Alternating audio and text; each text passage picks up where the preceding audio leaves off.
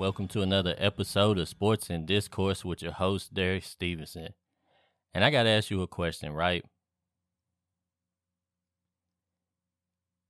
Is it time for us to lay to rest the NBA super teams? Is it death to the super teams? And the reason why I'm asking you this question is because I'm starting to feel like the era of player-created super teams is coming to an end. I feel like the basketball gods is starting to bless the small market teams. And the reason why I'm saying that is because if you really look at it, right, since the players like in the 2010 era-ish players, or whenever that was, let's start with the Celtics, right?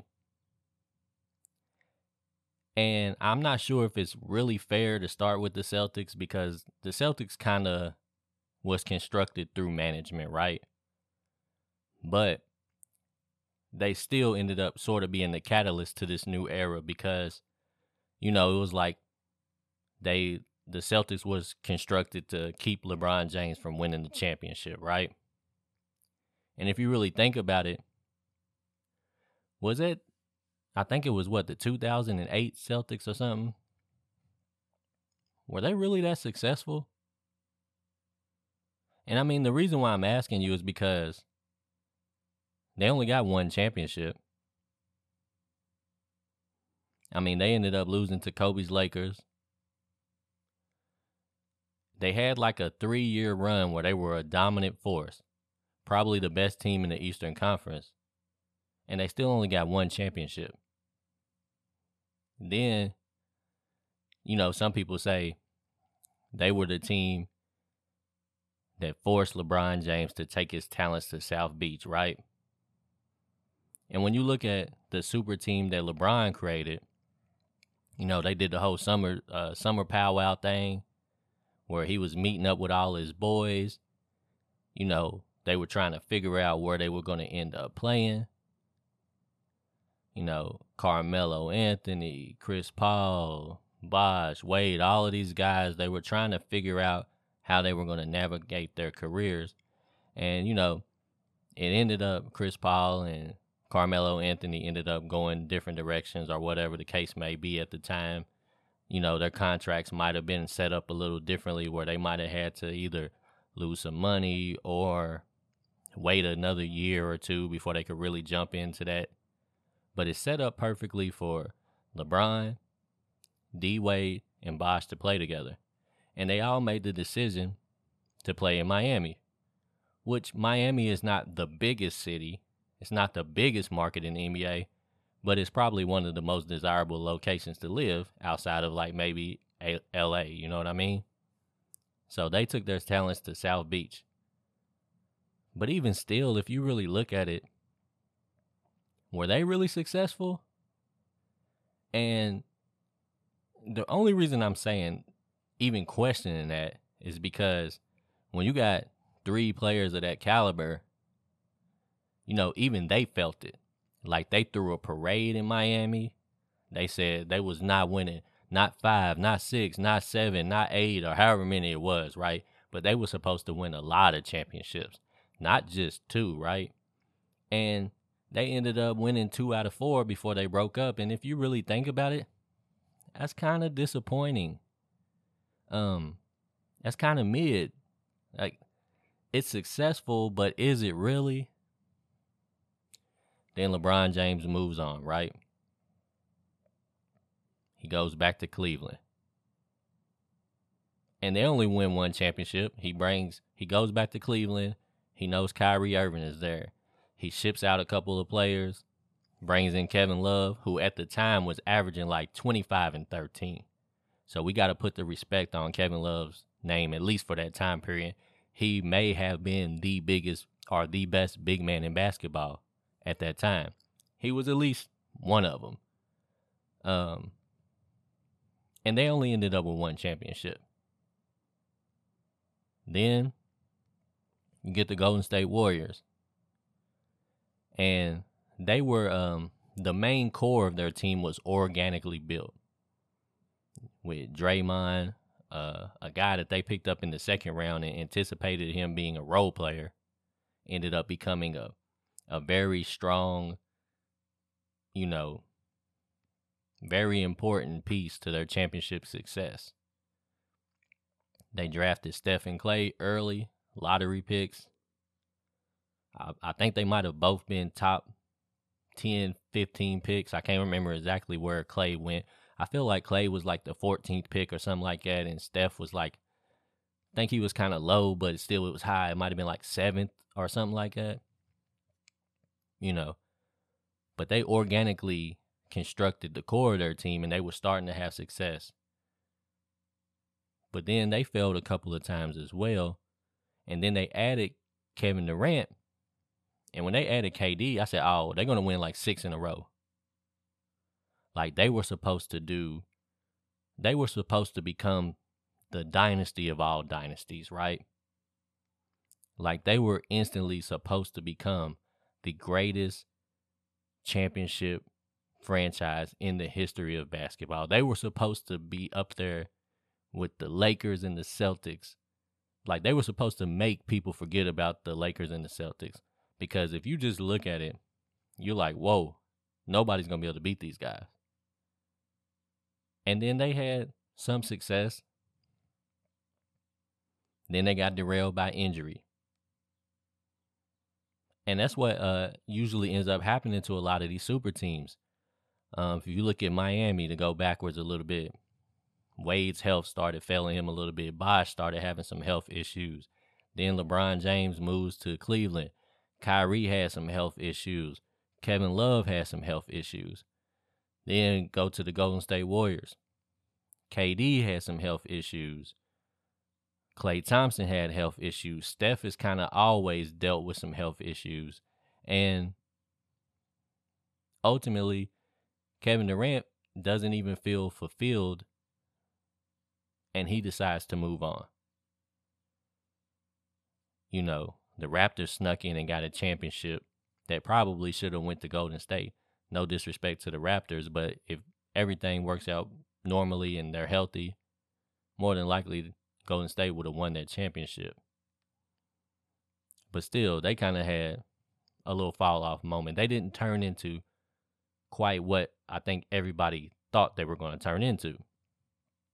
Then we move forward a little bit more. LeBron James decides to go to LA. And they got one championship. But overall, it's probably been the least successful time of LeBron James' career because of the expectations.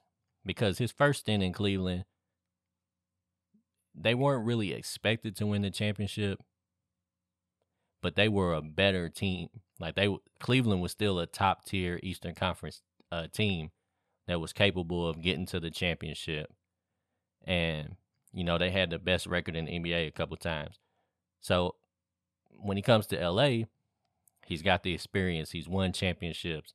The expectations are higher. They did end up sneaking one championship in. And a lot of people don't even really want to completely give them the credit, because a lot of people are saying if it wasn't for the pandemic stopping the season, Anthony Davis probably wouldn't have made it through the season, and they probably wouldn't have even been able to win that championship. Who knows if that's right or wrong? It's definitely a very good point to consider, but they won the championship. But overall, they've had 2 seasons where they didn't make the playoffs and 1 season where they went out in the first round. So overall, they haven't had success as a super team. Then you look at some of the other teams. Brooklyn, they get Kevin Durant, Kyrie Irving, dealing with injuries. Add James Harden, dealing with injuries. Then Kyrie Irving dealing with trying to navigate his whole vaccine and, you know, the vaccine mandate situation. So they really haven't, they really didn't get a chance to have success, because now Harden's not even there anymore. and Brooklyn was struggling to just make the playoffs. They made the playoffs, but they had to struggle all the way to play in the play-in. They had to win the play-in game just to get in. Then you look at LA Clippers. They haven't had success as a super team. They kind of fell off. Injuries ate their team up, destroyed some of their seasons. So overall, it's just got me wondering, like, are the basketball gods blessing the organically constructed teams? Because now you're starting to see teams like Milwaukee with one superstar and very strong supporting cast. You're starting to see teams like Phoenix with two superstars, but a very strong supporting cast. You see a team like Memphis, one superstar, but a very strong supporting cast. It's starting to seem like, and y'all gonna be mad at me, but I'm just gonna be honest with you. Uh-oh. Excuse me. Y'all gonna be mad at me. But NBA is going back to that 90s style, man. And I'm not talking about the style of play. Like, I'm talking about the way they're constructing these rosters.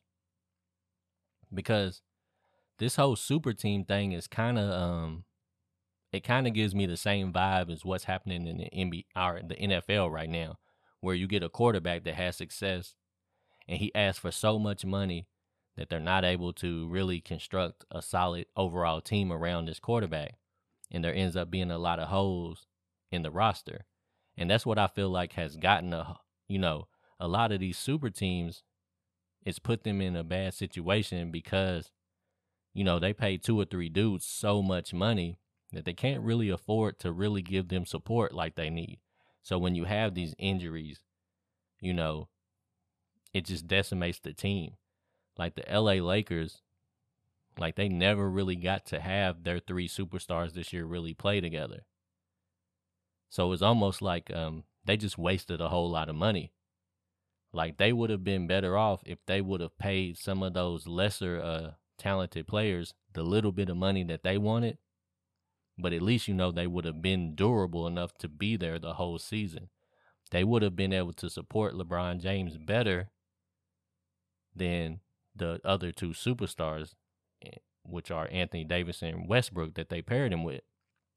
Caruso would have been able to support him better. KCP, several of the lesser talented guys would have been more helpful. And, just like the same way the Memphis Grizzlies are doing when Ja Morant goes down. When Ja Morant goes down with an injury, man, they not really missing a beat in Memphis. They playing. They winning. So you got a superstar, maybe one of the most talented players in the NBA, one of the best players in the NBA, and he's able to not have to rush back. He's able to, take his time and rehab correctly, heal properly, and his boys is holding him down. Like he's on the bench happy. Like he's jumping up and down cheering for his boys because they still winning without him. So now, going into the playoffs, they're going to be a scary team because they know that they don't necessarily need Ja Morant to be competitive. I don't think they can win a championship without Ja Morant, but they can compete with most teams on a nightly basis without their best player, their superstar.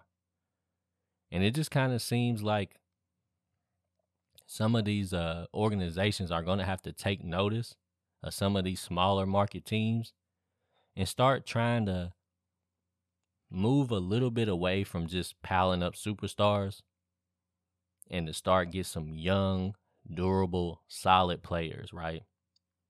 Yes, you need a superstar or maybe even 2. There's probably no way you can win a championship without at least 1 superstar.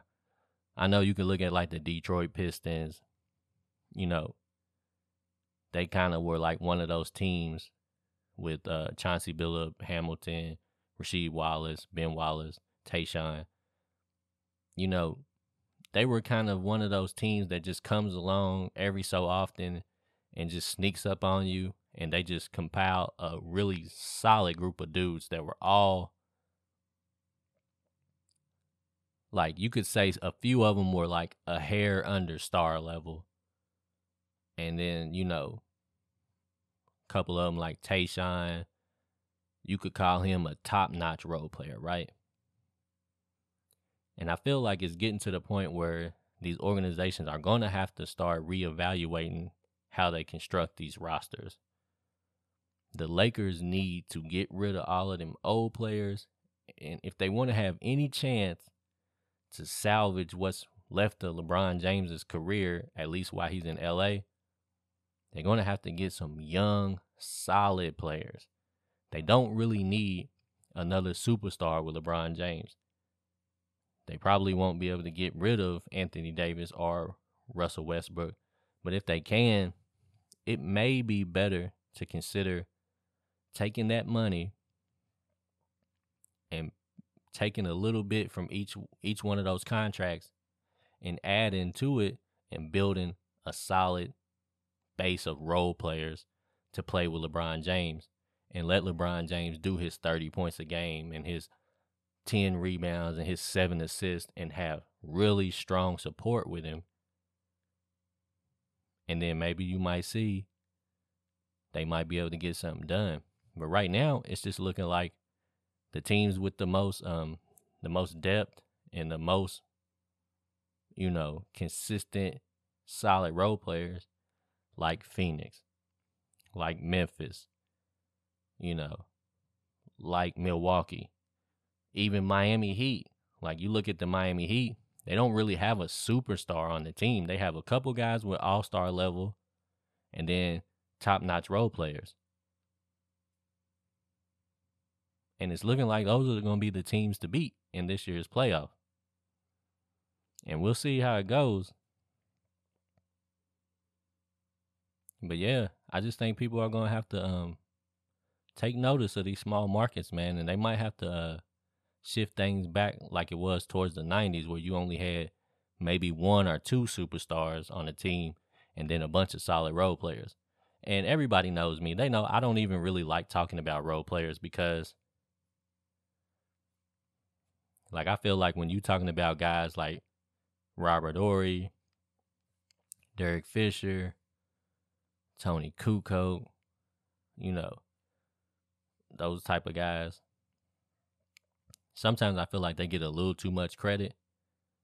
But when I really sat down and think about it, maybe I was wrong about that. Maybe I need to give role players a little more credit, because if you look at, a lot of the successful teams from those eras, like the Rockets, whenever Jordan retired, the Rockets won the next 2 championships. They had one superstar and solid guys. If you look at the Seattle Supersonics, that was, they didn't win a championship, but they made it to the finals. They had Sean Kemp and Gary Payton and solid guys. You look at the Utah Jazz, Stockton, Malone, and a solid core. You looked at the Knicks, Patrick Ewing and a solid core. The Magic, the Orlando Magic, Penny and Shaq, and solid cores. The Bulls, Jordan and Pippen, even Rodman. I'll put Rodman on that list, but solid cores, man. Like, they just had built up role players to support these guys. And that's why the Bulls was even able to win enough games to keep themselves in the hunt when Scottie was out with his surgery in 98. Jordan took over, but he had solid role players to help.